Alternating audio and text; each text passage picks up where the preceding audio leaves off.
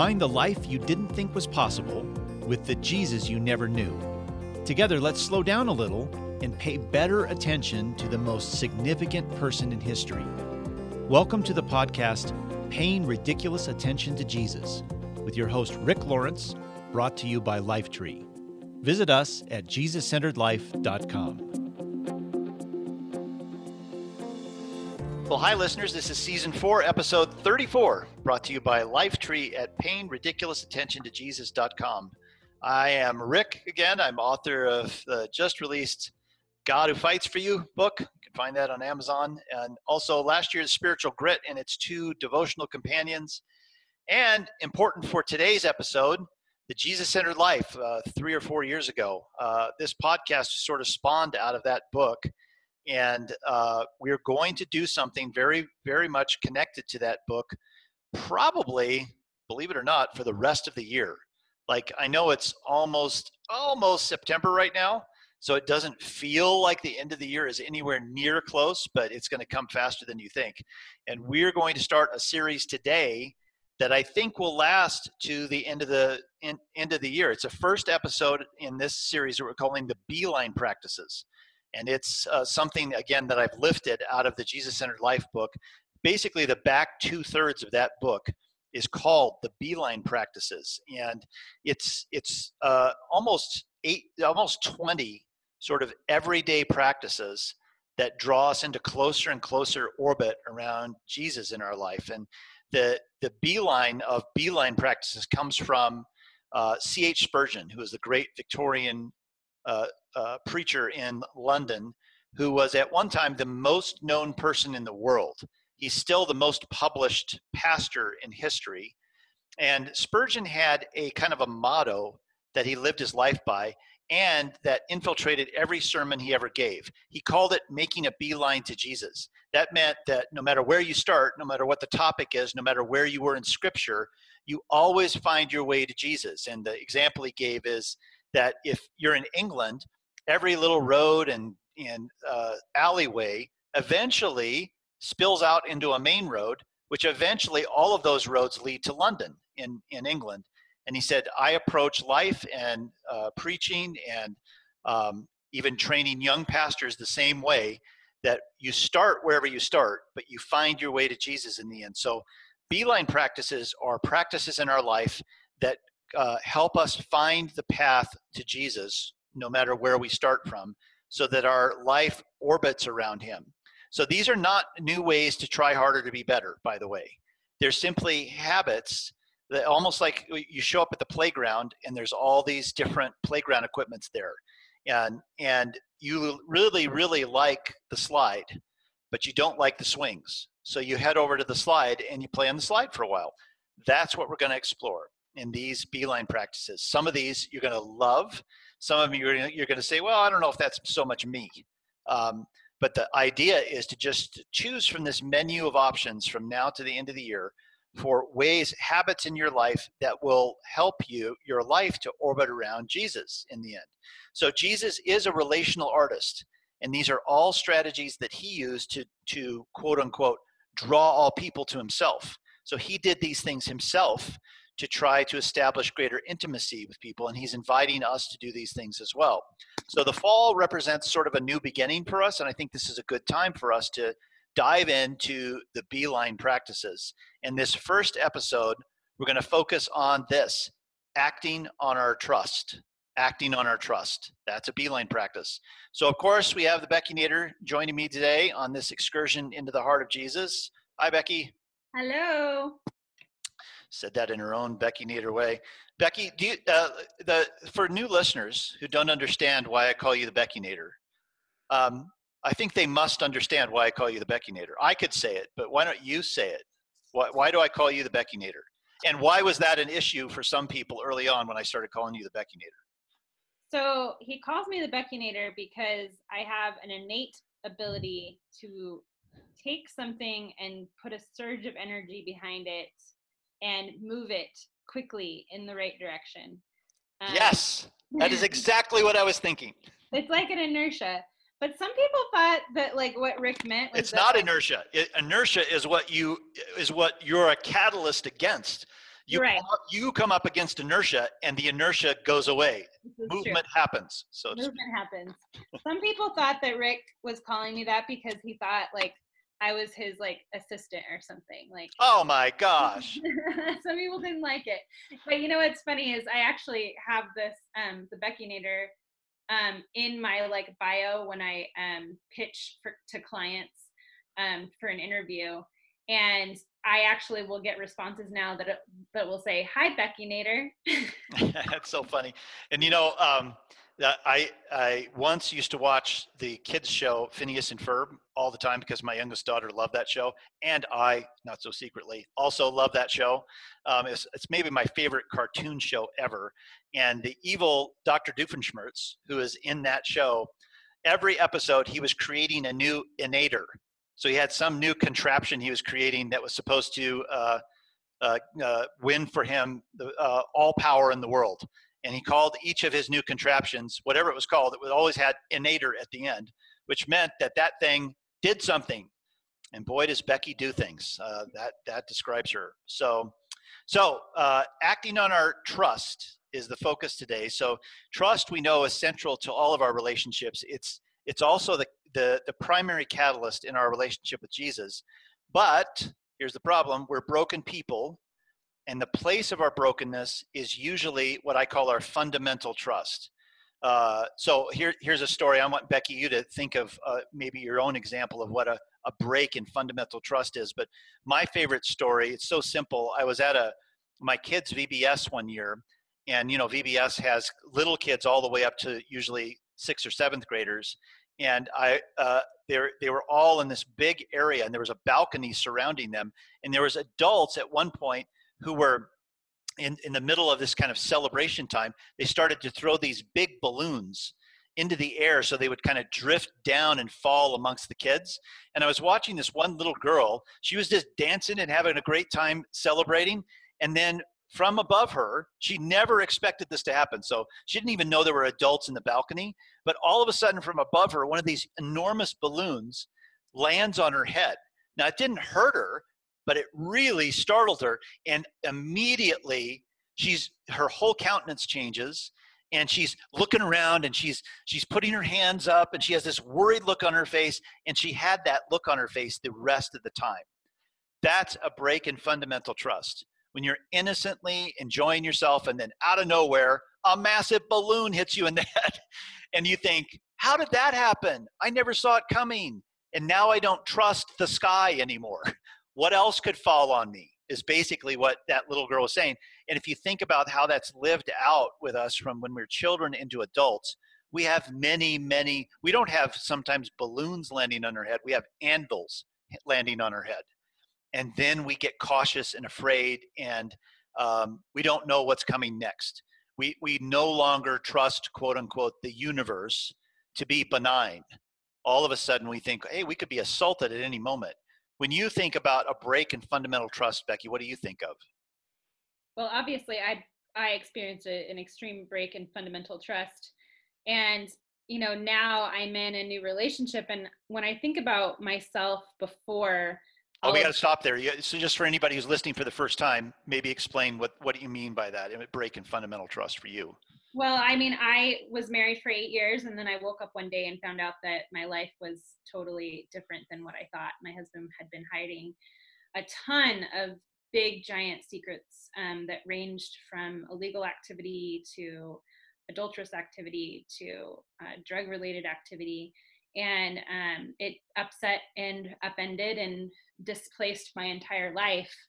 And before that, like, I was never a really like cautious person in relationships. I was always very trusting. I never had like jealousy, like issues that I dealt with. I just kind of was very carefree about it.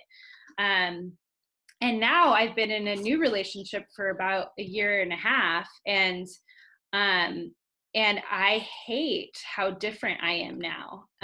There's no need or reason for me to have like, you know, kind of like my alarm bells up, or like be waiting, you know, anticipating like what's going to happen next. But my cadence is just there. Like I naturally like have my guard up, and it's it's terrible because it's I don't know if that will ever go away with time.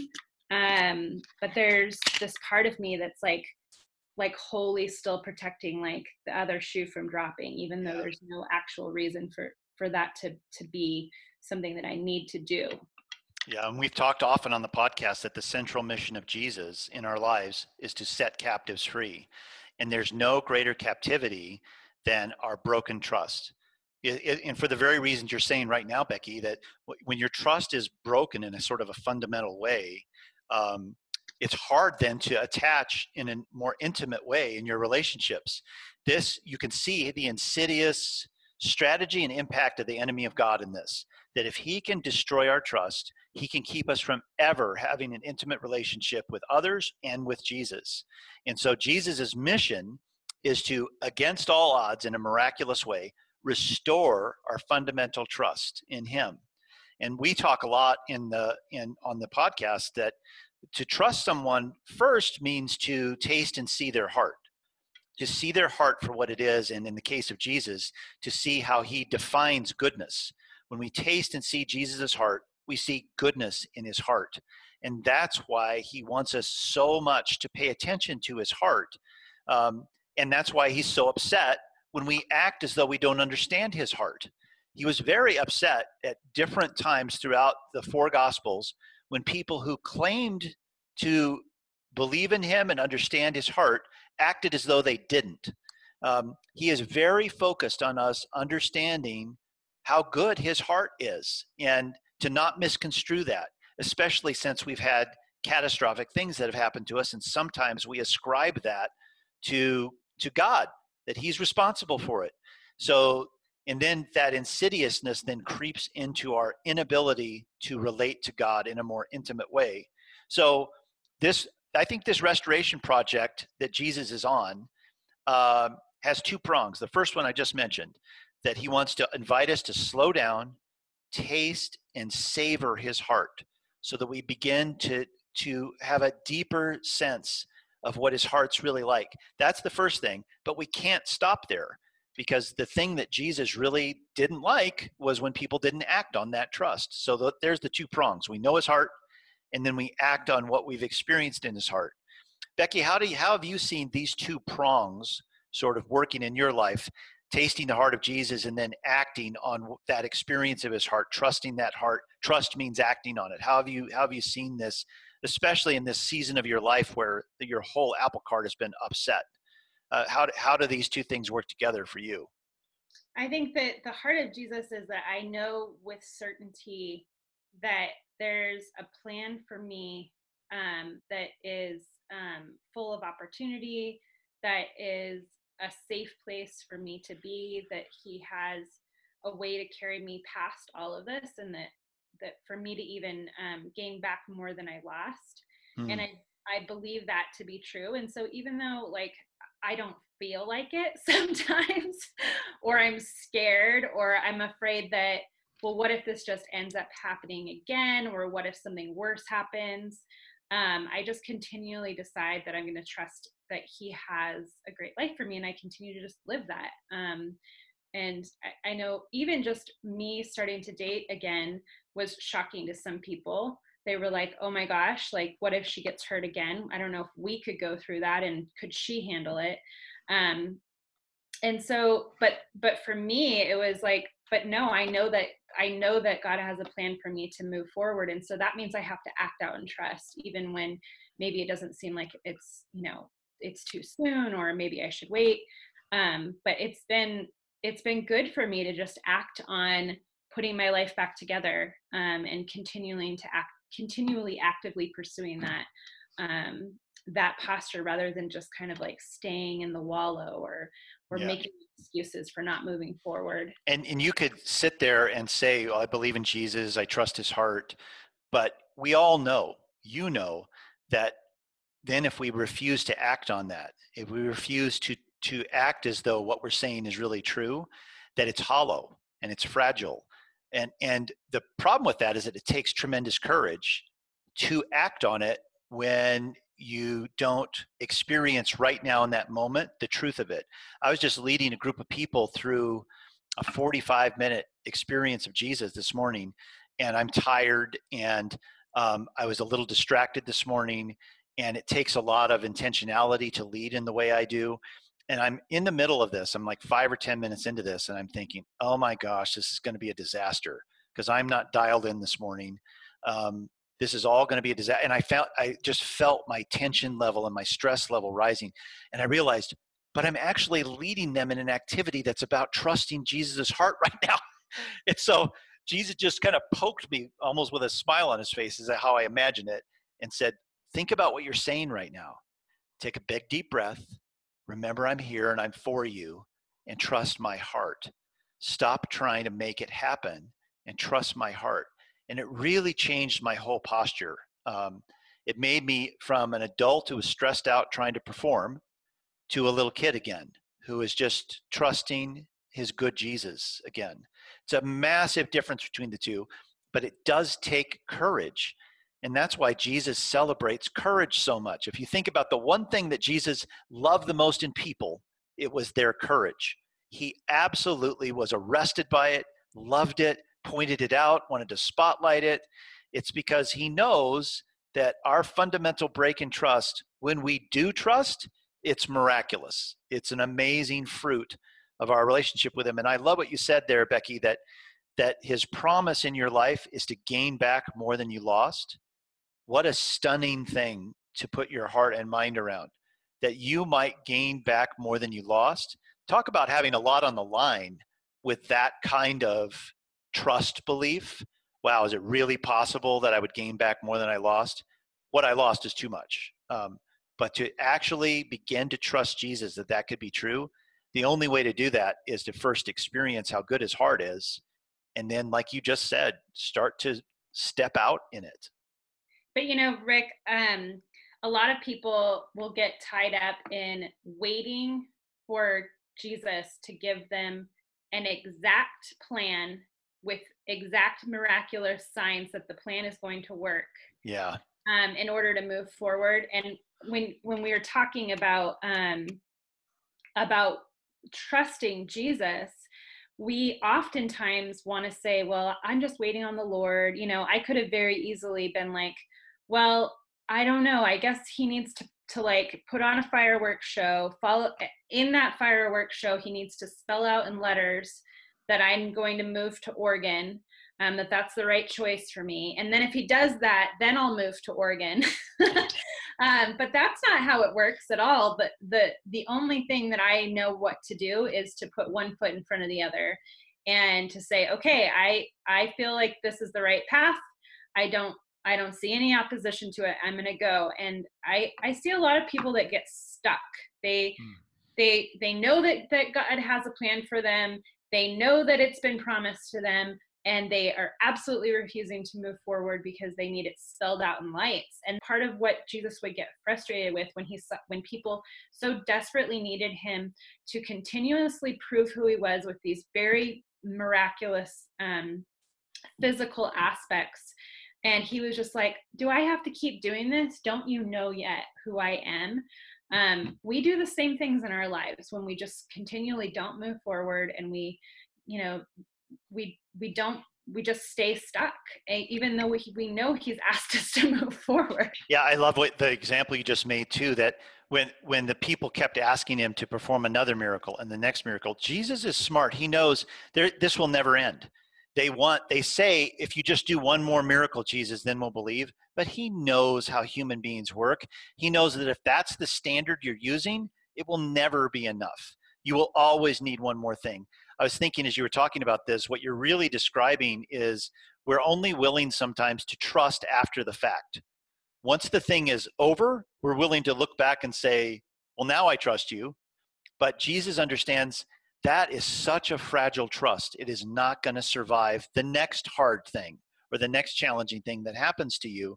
The only way to develop that kind of trust, when you say that gain back from what I lost, you're really, when you say this is part of his plan or his promise to you, another way to say plan and promise is this is how good his heart is toward me. This is how much affection he has toward me. This is how many dreams and hopes he has for me. This is how he's intending to, like an artist, work in the chaos of my life to move me in this direction. That's his quote unquote plan. It's more about his essence and his lean and his posture toward us than it is a plan that you write out with bullet points. It's, I intend to move in your life in this direction. Give me some raw material. And part of that raw material is acting on our trust. Just a couple of quick things about references. You referenced that the people wanted more miracles. And at the end of that, there's a particular time when the people said, well, we'll trust you if you do one more thing. And they said, well, we really do believe Jesus, but if you could just do this one more thing. And it says right after that, well, Jesus understood men's hearts. And they were trying to trust him, but he didn't trust them. And the reason he didn't trust them is because they were trusting in circumstantial sorts of markers. They wanted him to do something else that was circumstantial in order to trust. And Jesus recognized that that's not really trust. And in Matthew 17, that his disciples can't get rid of a demon that a man brings to them. And so they all come to Jesus and they say, hey, I gave my son to your disciples and they couldn't kick the demon out. And Jesus gets angry. And it's important to understand what he was angry at there. What he was angry at is that they didn't believe. What he means is, you guys, you say that you understand that I'm the Messiah and I have authority, but you don't act like it. If you acted like it, you would know I have complete authority over the demonic world, and you'd be relaxed about kicking that demon out of there. Instead, you put it on yourselves. You tried to muscle that demon out of there instead of simply trusting my authority and using my authority to kick that demon out. You still don't get who I really am. You still don't really trust who I am. That constantly people were putting their trust in Jesus because of his performance. The biggest example maybe of that, and poor Thomas gets hammered for this, but after the resurrection, Thomas said, I'm not going to believe that he's really resurrected until I can see it with my own eyes. And so Jesus appears amongst the disciples, and Jesus invites Thomas to touch his wounds in his hands and in his side. And then he says, I'm happy to do this, Thomas, but blessed are the people that didn't need what you just got. What he was saying is, people who are really blessed are those who trust Jesus's heart and trust the truth about what he had been saying, that he really was going to leave the tomb after 3 days, instead of requiring the evidence for it. So he does come back to this rather often. So if now we're going to dive into this beeline practice that will help us in this process of restoring this fundamental trust. I thought it would be good to begin with a little story here. This is a fable that first appeared in a comic in 1936. It's a fable called The Mouse and the Elephant. So I'm going to tell a fable, and then Becky, I want you and I to kind of dig out what the meaning of this fable is. So here's how it goes. One day, a great big elephant and an itsy bitsy mouse went for a walk.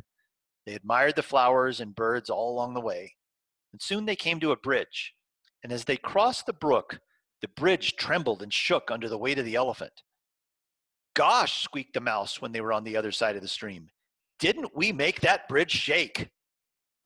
So Becky, it's a very simple, short fable. What do you think the meaning buried in this fable is? How does it hit you? It's probably so how Jesus sees our day-to-day life. Like, we take so much credit for the stuff. Like, I just see him up in heaven, like, exactly, this is what I'm talking about, people. Yeah, it's so true. I love the way you said that. We take so much credit for things that happen. It's so true. So much credit. We're like, we just, when things are going great and it's like, oh, we made it through this, or we muscled our energy to like get these projects done and get our kids out the door, and Jesus is just like the one clearing the path, like running around making it all happen for us, but we take so much credit. And we're like very impressed with how much the bridge shakes, right? Yeah. But here's a nuance of this fable too. It's not that the mouse weighs nothing. It's not that the mouse has no weight to him. He does. The point of the fable is that there's something much larger that is causing the bridge to really shake the way it does. So it's not that the mouse is unimportant. Well, and the mouse walks across. Yeah, the mouse still went. Like, it's not like the mouse stayed on the other side and didn't walk across the bridge. Like, he was there. He had a role to play. It's just Yeah, he did do something. He just didn't shake the freaking bridge the way he thought he did. Yeah. And I was reminded with this fable of something I love. I was interviewing John Eldredge, who wrote Wild at Heart and many other fantastic books. I was reminded of one of the interviews I've done with him where he said something that I think will never leave me. He said his greatest temptation in life is to make things happen instead of trusting Jesus. And isn't that so true with when I say you're the Beckinator and you do make things happen, and we gravitate to people who make things happen, right? We follow leaders who make things happen. But then there's this insidious temptation that where we cross over and we think inside, it's my job to make things happen. It's in my capacity to make things happen. I'm not a mouse, I'm the elephant. I'm the elephant shaking the bridge. It's very easy to make that transition. And for a person who's in ministry leadership like John Eldredge, it's like rampant. I think he was just outing something that lots of people feel and I think it's maybe the greatest temptation of humanity to make things happen instead of trusting Jesus.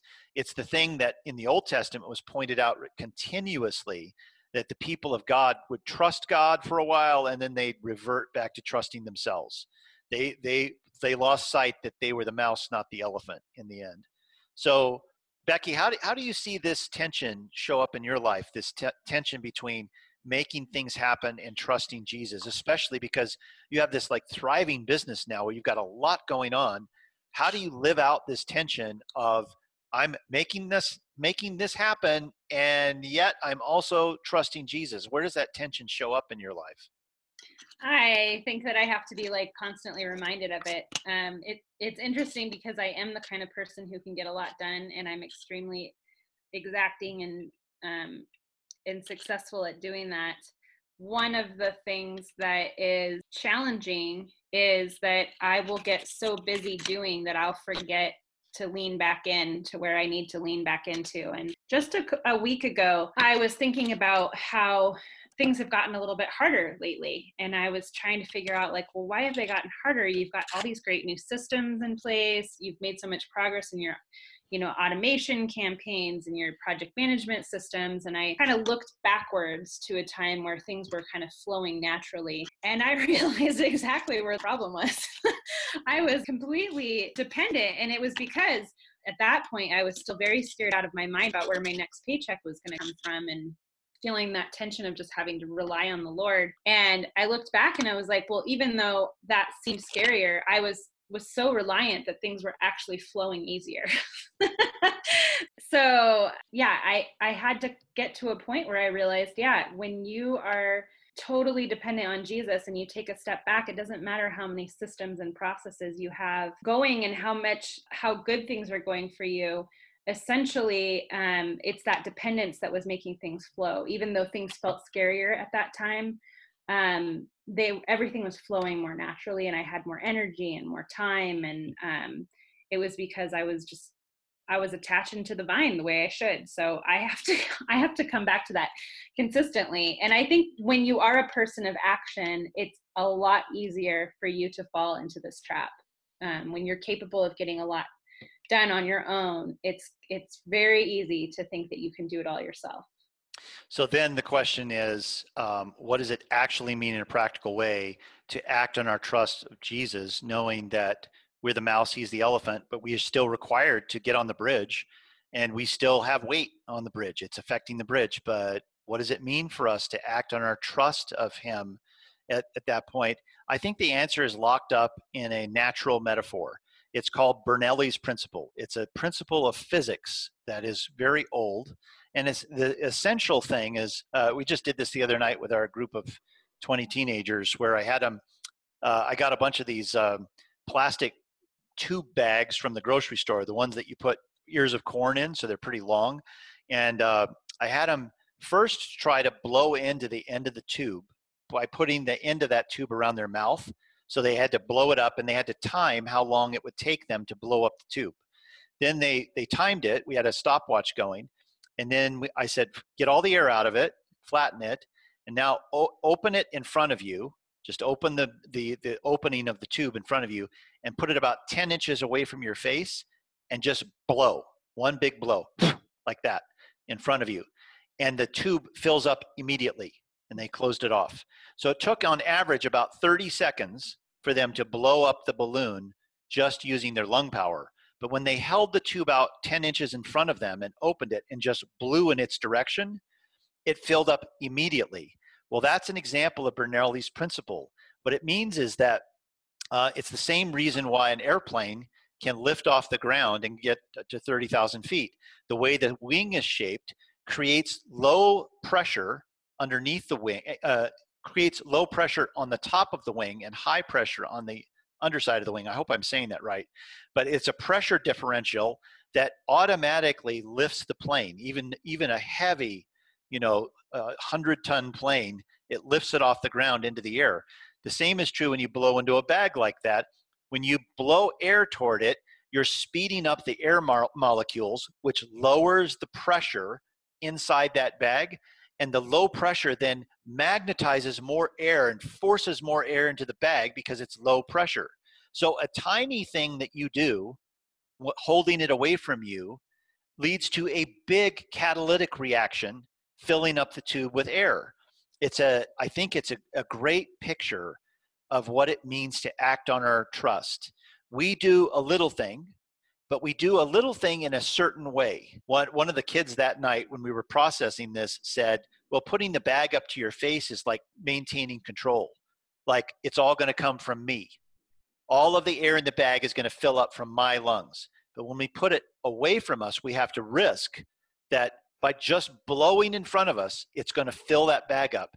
And what we're risking is that our breath is going to catalyze a huge volume of air to all of a sudden just rush into that bag and fill it up. So I thought it'd be interesting for us to think about Bernoulli's principle relative to a couple of stories, a couple of encounters Jesus has with people where I think this whole idea of what it means to act on his trust is in operation. So the first one's in John chapter 9, and it's the story of the man born blind. And just to summarize this, Jesus is walking along, and by the side of the road, there's a man born blind, and his disciples ask him, hey, Jesus, who sinned, this guy or his parents, the fact that he was born blind? And Jesus said, none of the above. Both of those answers are wrong. And then he does something remarkable. He spits in the ground in the dirt, makes mud, smears it on the man's face, and then he says, go wash yourself in the pool of Siloam. So Jesus is telling him to go to this pool that's outside of town now with all this mud smeared on his face. And the next line is, so the man went and washed and came back seeing. And his neighbors and others who knew him as the blind beggar, asked each other, isn't this the man who used to sit and beg? Some said he was, and others said, no, he just looks like him. But the beggar kept saying, yes, I'm the same one. And they asked, who healed you? What happened? And he told them, the man they called Jesus made mud and spread it over my eyes and told me to go to the pool of Siloam and wash yourself. So I went and washed, and now I can see. And the story goes on from there. It's such a remarkable story. It's so unbelievable that he's eventually dragged in front of the leaders, the religious leaders in the temple, who question him about whether Jesus is really the person who did this, and also whether he's really the guy that used to be blind, because he looks so different now that he can see. And this guy engages these religious leaders back and forth and even taunts them a little bit. He starts to get impatient with their constant questions about whether this really happened and whether he really was blind before. He gets them so mad they end up throwing him out of the temple, which means that's like the worst thing that can happen to you when you're a Jew. You can't go to the temple anymore. They throw him out because of his sort of attitude about this. So that's the first story. So Becky, when you think about Bernoulli's principle, the way I described it, where do you see that in operation in this story? He could have done all kinds of things to try and cure his current situation, but just by going down and obeying Jesus and washing that mud off of his face, he was able to have probably a lifelong wish for his life. and a total change in his journey that then catapulted him to this amazing faith. And who knows, I always wonder what happens to these people who had these outrageous encounters. Like, who knows what kind of ministry he went on to have, and what part and role he played even after Jesus's death. That's good. And I love the path you were going down there at the very beginning too, the path of, well, what could he have done in this situation? Because we read these Bible stories as like, well, this is how it had to happen because it's Jesus. But no, it didn't have to happen this way. The truth is, when Jesus went to this man and put spit mud on his face, that guy could have been offended. He could have been like, who do you think you are? I may be a blind beggar, but you can't treat me this way. Now, or he could have, when Jesus said, well, now that you have my spit mud on your eyes, walk through town blind and find your way to the pool of Siloam and wash there. Well, the guy could easily have said, you've got to be kidding me. I can't get there on my own. I'm blind. I can't go to the pool of Siloam. He could have responded lots of ways. The way he responded was, so I got up and I went to the pool of Siloam. So if we think about him being the mouse, well, he got onto the bridge. The mouse crossed the brook. One of the kids in our group the other night pointed out something about that fable that I'd never thought about before. That little mouse could have drowned in that brook. The elephant's not going to drown. He's too big. But a mouse can drown in the brook. So the mouse going across the bridge is a much bigger deal than the elephant going across the bridge, right? But this guy, the little mouse that he is, gets on the bridge. And he walks across it, and then it's shaking because the elephant is so heavy. He could have been thrown off the bridge, and that would have been the end of him. So this guy, I think similarly, he gets on the bridge. He says, okay, I'm going to go to the pool of Siloam, and I'm going to wash there. Think about when we think about acting on trust, we have a broken ceiling fan in our bedroom, and I've ordered a part to fix it, and it's complicated because it's a dang ceiling fan and it's heavy to try to reinstall. And I had a buddy come over and help me try to reinstall it. And the first time a wire was still exposed and it blew. And so we fixed it and we mounted it again. And we did everything right the second time. And then it really blew. And when I pulled it off of there to find out what had happened, this tiny little wire that I hadn't even seen got crimped inside where we were securing it. And it got crimped by metal. So the metal contacted the bare wire and it basically blew the motor out. So my friend and I are standing there and I'm thinking, man, what do I do now? And he said, do you want us to take it down? And I said, well, I'm not sure it blew the motor. I know it's not working right now, but I can't take this down yet, just emotionally. Maybe this thing will still work. And he just kind of looked at me like, yeah, are you going to ask Jesus if it's to heal your ceiling fan? But I said, well, I mean, that sounds crazy, but I mean, Jesus can do anything. Could he fix my ceiling fan? And so it comes down to this, doesn't it? Sometimes, like, is this crazy to believe this? Is it crazy to trust Jesus that he could heal my ceiling fan? It sounds crazy, but this guy, it sounded just as crazy to him to walk through town to the pool of Siloam and wash there. But he trusted Jesus. When Jesus told him to do it, he did it. And I think again, this is what Jesus celebrates, the act of trust. The second one I thought would be good to look at is Jesus and the centurion. We've talked about this story off and on the podcast, but let's look at it through this lens now, through Brunelli's principles. So I'll quickly read this one. This one's from Matthew chapter 8. When Jesus returned to Capernaum, a Roman officer came and pleaded with him, Lord, my young servant lies in bed, paralyzed and in terrible pain. And Jesus said, well, I'll come and heal him. But the officer said, Lord, I'm not worthy to have you come into my home. Just say the word from where you are, and my servant will be healed. I know this because I'm under the authority of my superior officers, and I have authority over my soldiers. I only need to say, go, and they go, and come, and they come. And if I say to my slaves, do this, they do it. When Jesus heard this, he was amazed. Turning to those who were following him, he said, I tell you the truth, I haven't seen faith like this in all of Israel. And I tell you this, that many Gentiles will come from all over the world, from the east and the west, and sit down with Abraham, Isaac, and Jacob at the feast in the kingdom of heaven. But many Israelites, those for whom the kingdom was prepared, will be thrown into outer darkness, where there'll be weeping and gnashing of teeth. And then Jesus said to the Roman officer, go back home because you believed it's happened. And the young servant was healed that same hour. So again, Bernoulli's principle, Becky, where do you see that operating here in this story? Well, he didn't even need Jesus to go. And he was meant, he's like, we don't have to waste time here. Let's just go ahead and like you send your direction and it'll happen. So, I mean, couldn't be a shorter outcome there. Like and days traveling, or just get it done. I gotta move yeah. on. And based on the little bit we know about this centurion, what do you think he was thinking as he was walking back home? So Jesus said, your servant's healed, but we miss the gap of when he has to walk back home. And he's just said to Jesus, no, don't come to my house. I mean, the most sure way of getting Jesus to heal someone, isn't it, is to make sure he touches the person. And he says no to that. And then he's walking home. What do you think's going through his head? I think that he had such great trust that he was like, I can't wait to see my servant. Like, I'm so excited to see him well. Like, I don't know. I think that, I don't know that he was really a doubting. He had full confidence that Jesus was going to do what he said. And where do you think that confidence, that certainty comes from? I know we're just guessing here, but just knowing yourself, knowing your own heart, where does that come from? Why did this guy have that based on whatever little clues we have in the story?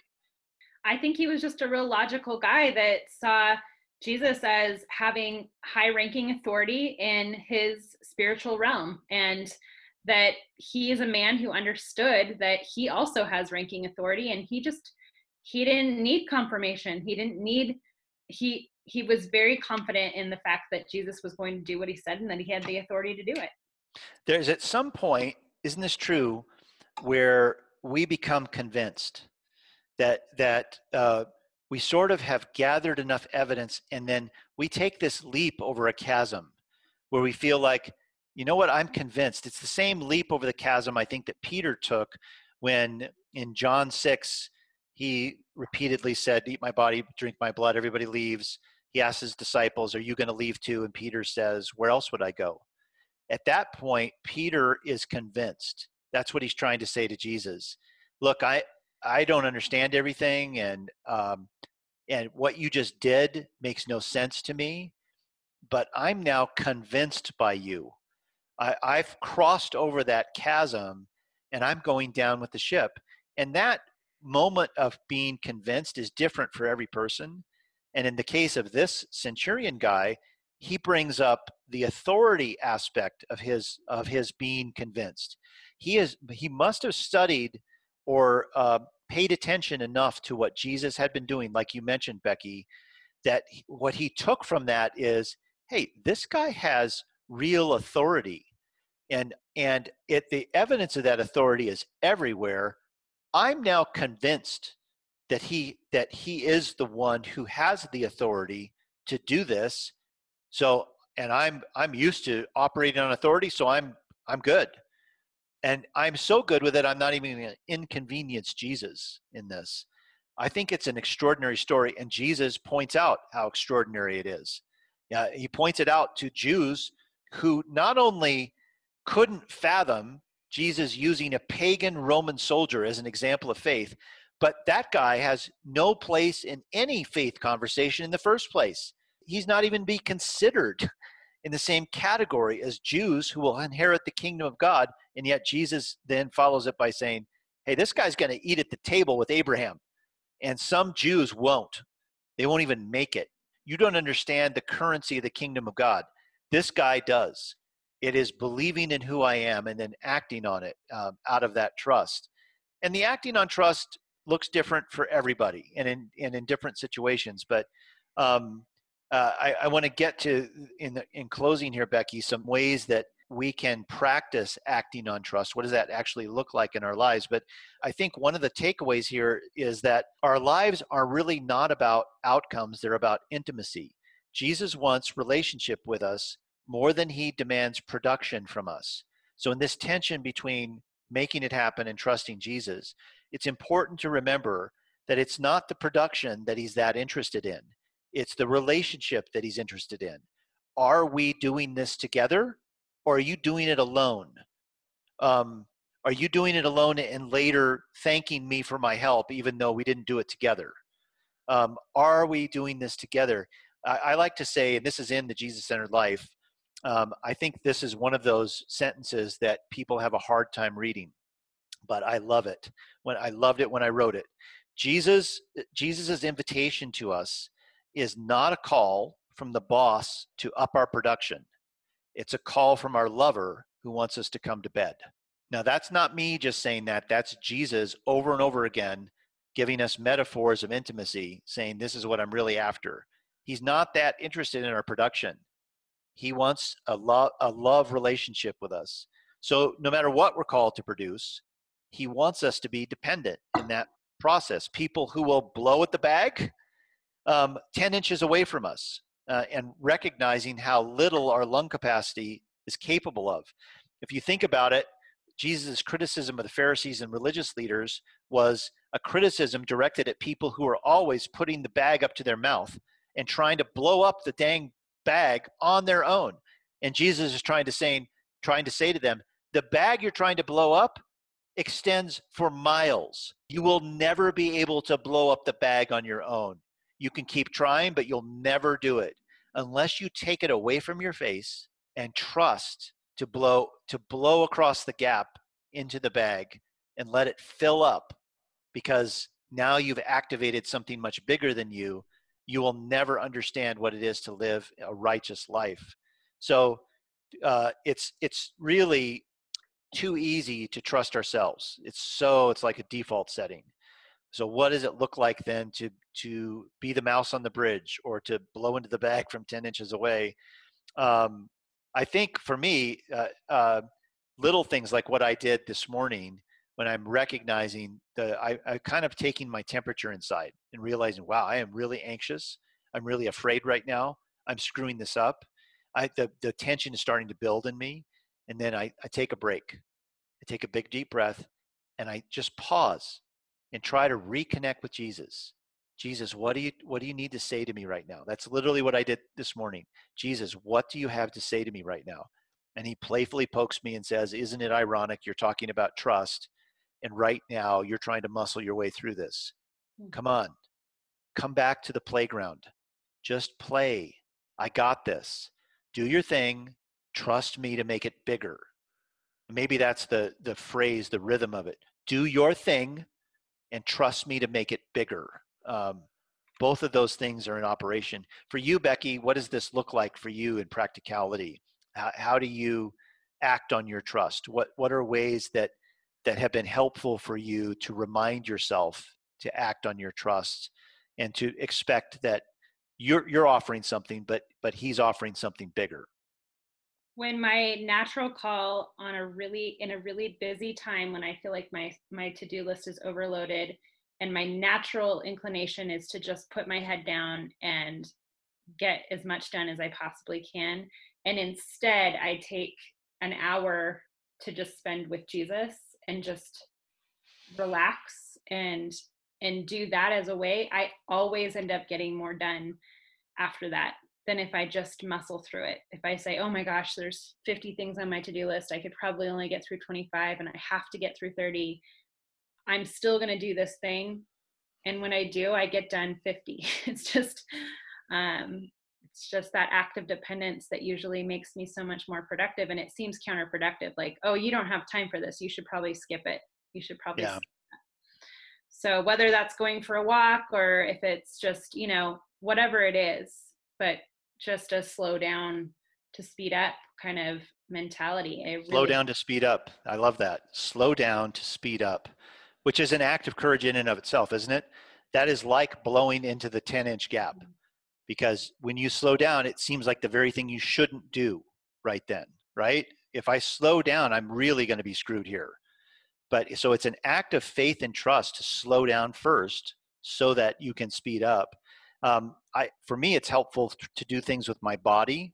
So when I feel like this tension inside and like I'm trying to muscle my way through, I will like raise my hands. I'll stop and get alone somewhere in a bathroom or somewhere else, and I'll literally open my body. I'll raise my hands out so that my body's vulnerable, and I'll just, in that posture, say, Jesus, I need you. I'm totally dependent on you. And the physical act of changing my body that way helps me to get to that place where I'm trusting him again. Or sometimes if I'm amongst people, I can't go off on my own for a minute, I'll just look up.